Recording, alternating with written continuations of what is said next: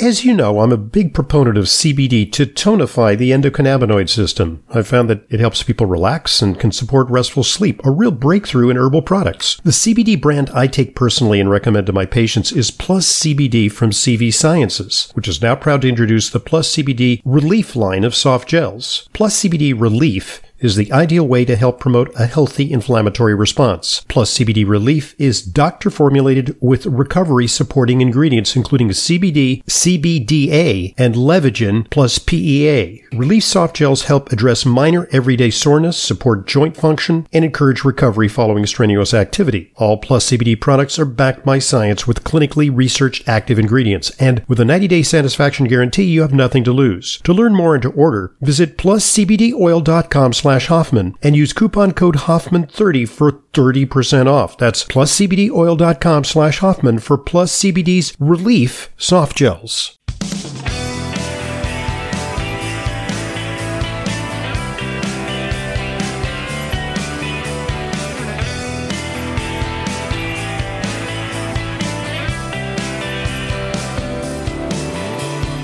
Welcome to today's Intelligent Medicine Podcast. I'm your host, Dr. Ronald Hoffman. Today we're going to take a deep dive on the cancer world because our guest is one of my favorite go-to experts on the subject.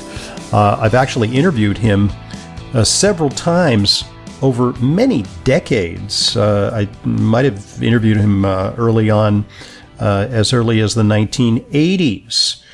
Because he's been on the cancer scene for a long time. He's medical writer Ralph Moss, PhD, and he's written or edited 12 books and 4 film documentaries on questions related to cancer research and treatment. He is the former science writer and assistant director of public affairs at Memorial Sloan Kettering Cancer Center in New York in the 1970s. He worked in the belly of the beast. He was there essentially hired to promote advances in cancer research and treatment. But since then, he's taken somewhat of a critical view, independently evaluating the claims of conventional as well as non-conventional cancer treatments all over the world. And he is also the editor and chief of the Moss Reports. We're going to talk a little bit about that. That's a very, very important research for cancer patients who are baffled at the profusion of alternatives that sometimes confront them when they deal with this very, very scary disease. So his new book, just out, is Cancer Incorporated. In 1980, he read a book called The Cancer Industry. So he's been on the cancer scene for a long time.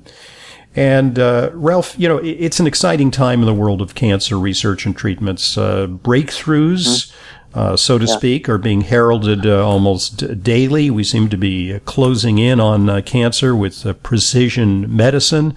But there's a lot of controversy because some of these therapies come at great cost, render patients very sick with side effects, and maybe not as effective as they've been touted. So, give us the inside story on this. What is your book highlighting?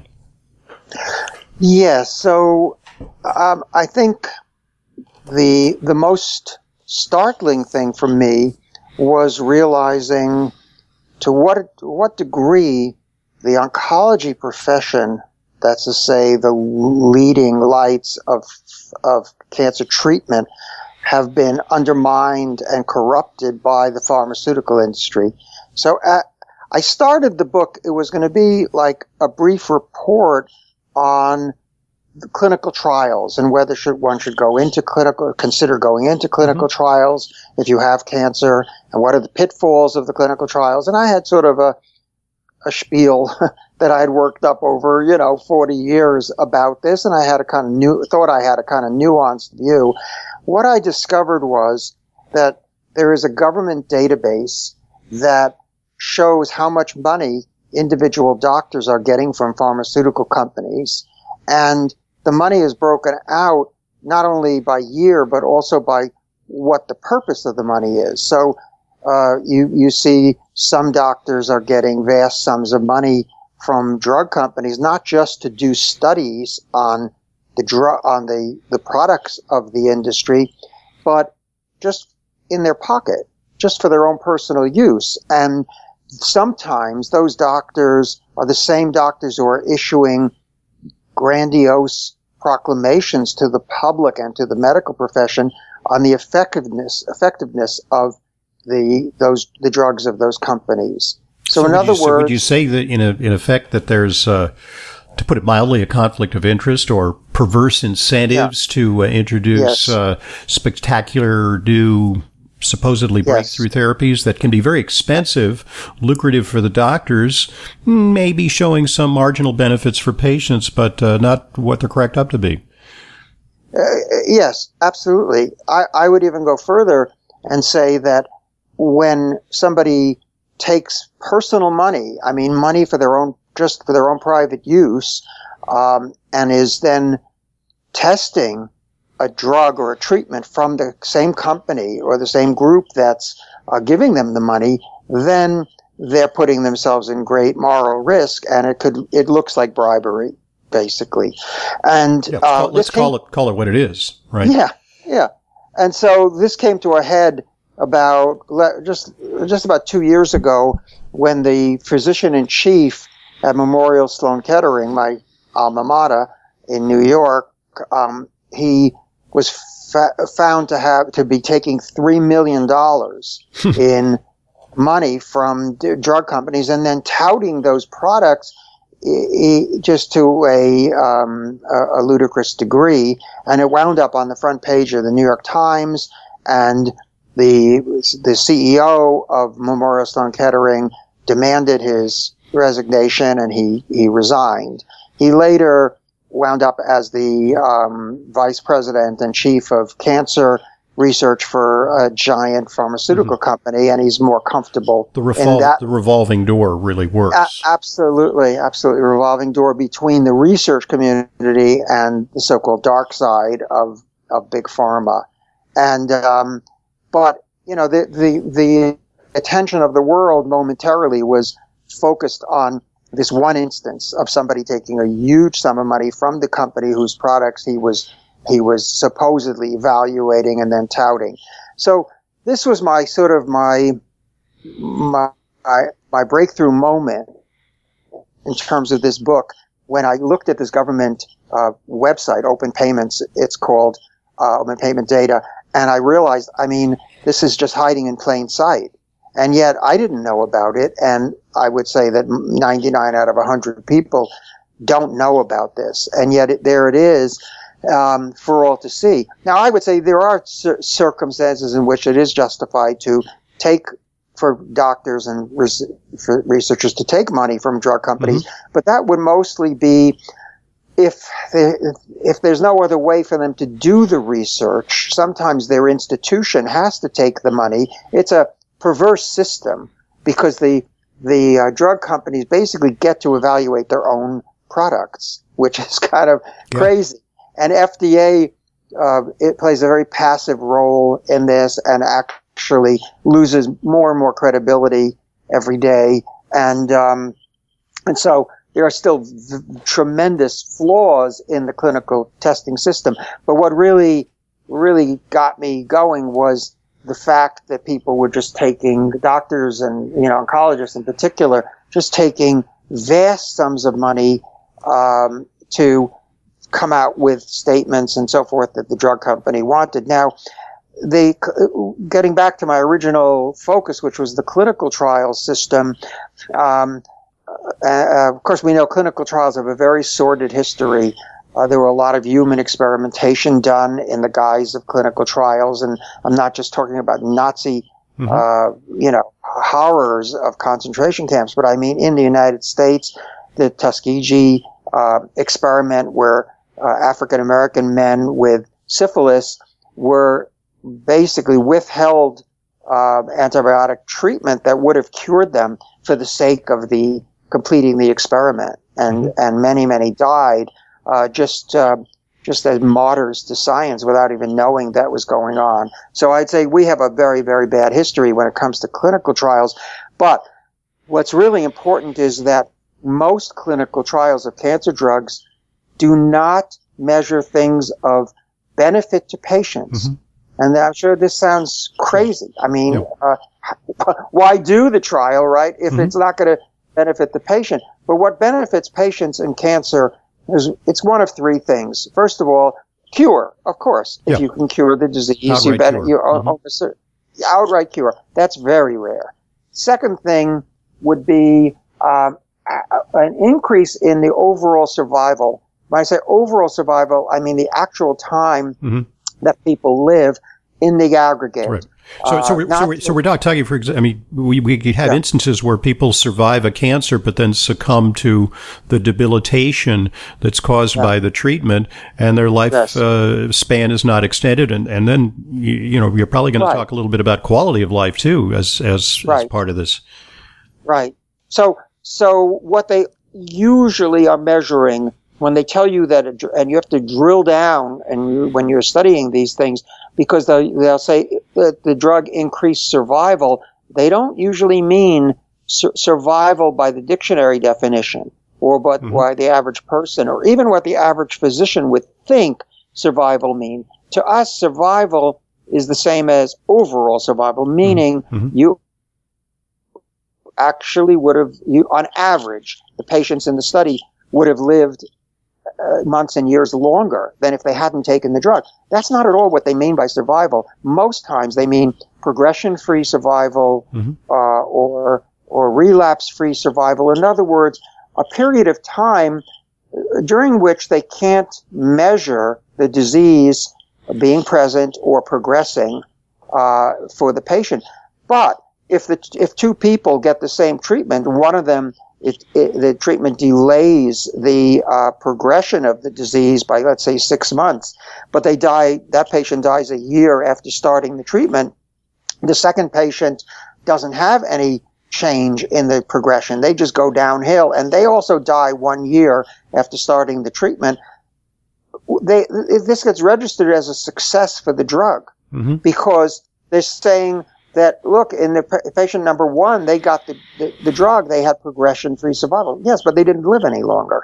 They also measure response on the basis of regression, cancer regression. Yes. That there's, or they use the word response, or they use the word regression. And you actually have drugs that are being approved on that basis. And these drugs are very, very potent drugs with a lot of side effects that are extremely expensive, that cost maybe hundreds of thousands of dollars, and they will produce a response demonstrably. Yes. But how does that translate to well-being of the patient? It doesn't. I mean, in most cases, it doesn't. You can have a response. A response is a shrinkage of tumor. So if you can shrink the tumor burden by 30%, that's considered a success. But does the response actually correlate with increased survival? It usually doesn't. It may or it may not. But they're so focused on the size of the tumor. But the tumor is made up of many different kinds of cells, and shrinking it. I mean, in some respects, you're also shrinking the white blood cells that are trying to kill the cancer. So it's a little bit like Vietnam, we had to destroy the village in order to save it. So yes, you can destroy the tumor, but you haven't destroyed with Agent Orange, and strategies like carpet bombing and so on. Yeah. Right, but it doesn't correlate with in most cases, in many cases, it doesn't correlate with actually increased overall survival. So there's a shell game going on because they're telling you, oh, this drug actually increases survival. It doesn't increase survival. They're telling you we got a response, but the response doesn't necessarily correlate with any actual patient benefit. And then you have the side effects which you've mentioned, which can be mild or can be terrible, horrendous, or even result in death.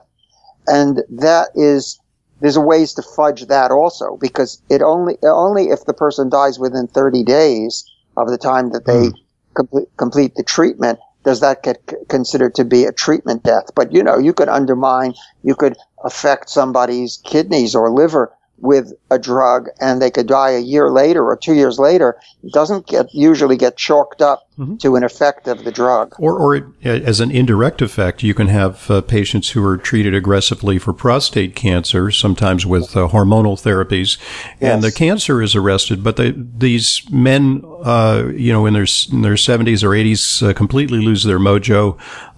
They become flabby, frail, devitalized, and then they die of cardiovascular disease in an accelerated fashion. That's, I think, been well demonstrated. Yes, something that many of us are very aware of the possibility of that. I had prostate cancer myself, as you know, and I avoided all surgery and radiation, and just was treated with cryoablation, which is a relatively mild outpatient procedure to destroy the tumors with cold probes. And I think the results are very much better when you do that, and you avoid the worst side effects of the conventional treatment. And that brings up an issue, because do patients necessarily get access to the best therapies, or is it just kind of cookie cutter? And do patients really have to take the initiative to question established protocols and maybe find their own path, as you did, seeking a therapy that's maybe a little off the main menu? Yes, I believe the latter. And my main job is that I run the scientific side of Moss reports, which are detailed reports on both conventional and complementary and alternative treatments for about 30 different kinds of cancer. So we maintain these, keep them up to date, and really try to drill down so people can have an unbiased view of what it is that the conventional treatment will do for or to them, and also how good is the basis on which one could recommend alternative type of treatments. I'd say with prostate, I got very lucky because there was a hospital in New York, NYU Langone, to give them an unsolicited plug, where the doctors practiced cryoablation and were willing to treat me, even though my tumors were considered to be high risk. They were willing to treat me for my condition with, as I say, coming up on 5 years now for me with excellent results. So it was a little off-label. In other words, it wasn't like the cookbook therapy for your stage and type of cancer. So, but it was thought that under the circumstances, this might be a more conservative approach, less devastating to you, and perhaps as effective. Right. I mean, Medicare covered it, and FDA has approved it. It's just that the general medical community, the urology community, considers it still to be experimental, although it's been in use since cryoablation has been in use since 1859.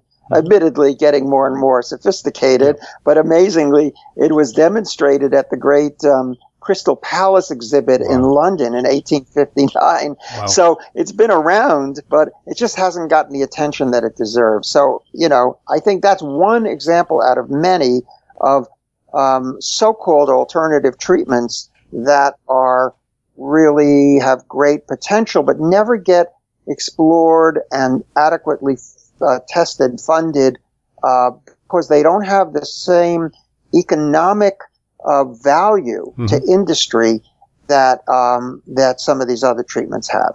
And I'm focused on, this money aspect of cancer. I have been for 40 years since I wrote Cancer Syndrome and Cancer Industry in the 1980s.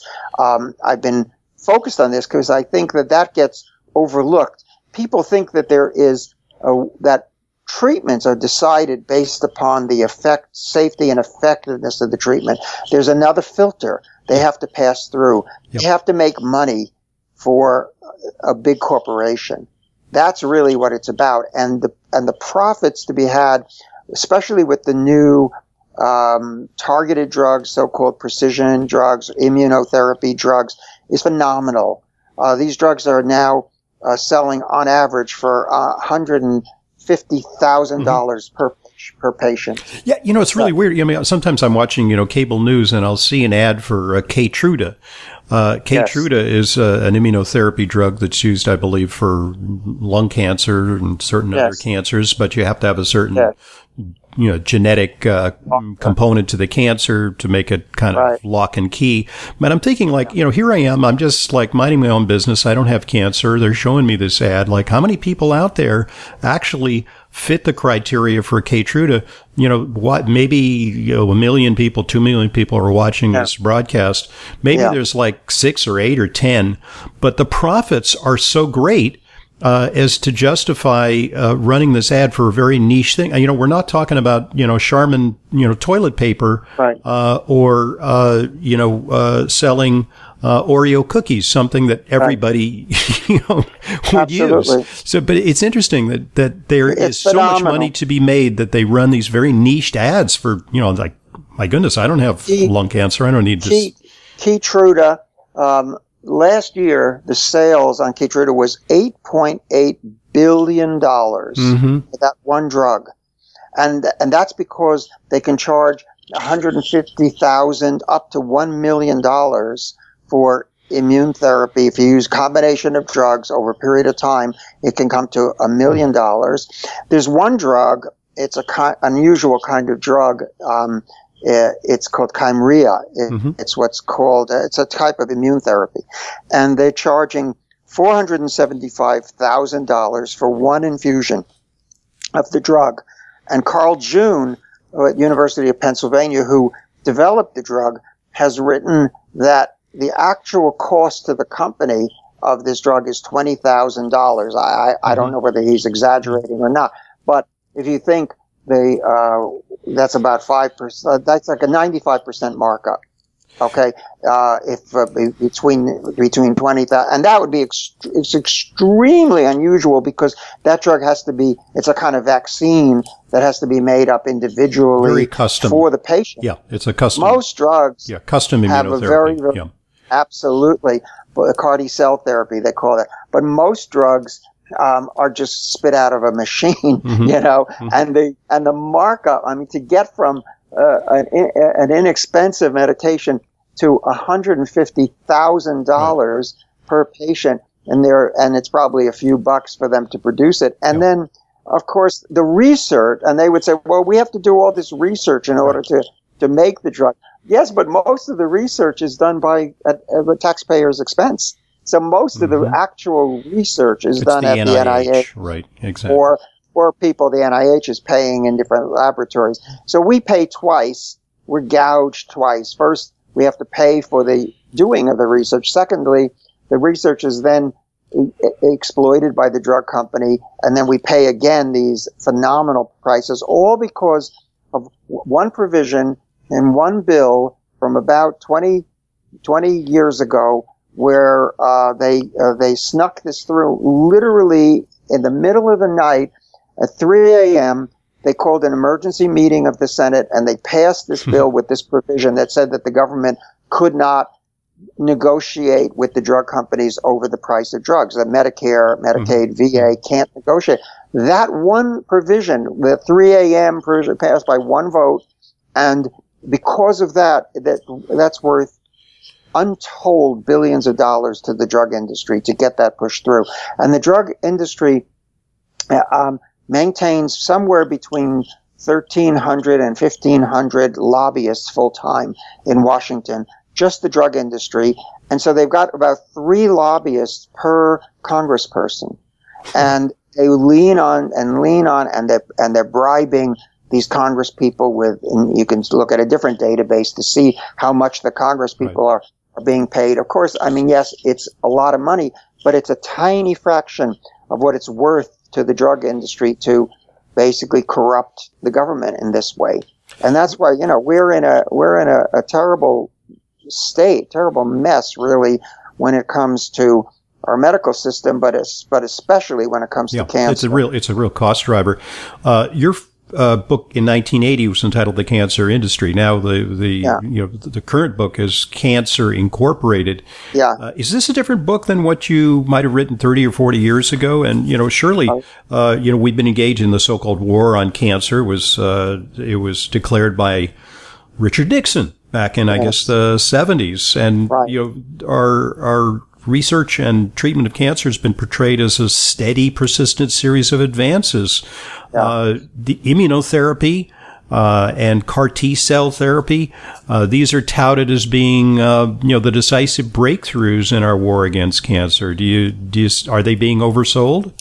Yes. Well, it's complicated. So immunotherapy is my great hope in terms of cancer treatment. I mean, I have a number of hopes, but that in particular, because the first immunotherapy, which was invented in New York for cancer, which was invented in New York City, at what's now Memorial Sloan Kettering Cancer Center, was the mixed bacterial vaccine of William B. Coley, and he started these toxins. Yes, he started in the early 1890s. He went on until the mid 1930s. His son Brad picked that up, and he went on until 1963. So basically, they were giving the Coley's toxins from essentially 1893 until 1963. So for 70 years, this was given legally. It was listed as a standard drug. It was enormously effective, considering the times and considering how advanced the cases were, how desperate some of these cases were. It's the great untold story. And my son Ben and my grandson Jacob and I have worked for the last year and a half on a film. We have a documentary film coming out called Immunotherapy, The Battle Within. It's the battle within the person, between the cancer and the immune system. It's also the battle within the field of immunotherapy between the low cost of fever therapy of William B. Coley, which is not really patentable. I mean, it's not, Correct. You can't really harness a profit potential for something No. And the company that was producing the Coley's toxins up until a few years ago gave up because they couldn't come up with a couple of $1 million to do a good manufacturing process plant to make the toxins. Remember, I said that the competing immunotherapy, meaning Keytruda, the immune checkpoint inhibitor, made $8.8 billion in sales last year. And this company making the Coley's toxins couldn't come up with 1/10,000th that amount of money to support the Coley's toxins, for the simple reason that anybody with a good education in microbiology can make it. I had a researcher tell me she could make it in her sleep. The cost of Coley's, to provide Coley's toxins, even today, for a patient, per patient, would be no more than $2,500. It's like bathtub gin, kind of, just follow the recipe. Right. Yeah. Exactly. I mean, you have to follow the knowledge that the people who made this, starting in the early part of the 20th century, they knew how to make it. We have certain formulas that Martha Tracy developed at New York Hospital. She made the outstanding formulation, she and her mentor, so that we know how to make these. We as a society know how to make these things. But there's no commercial imperative, no. How are you going to get it?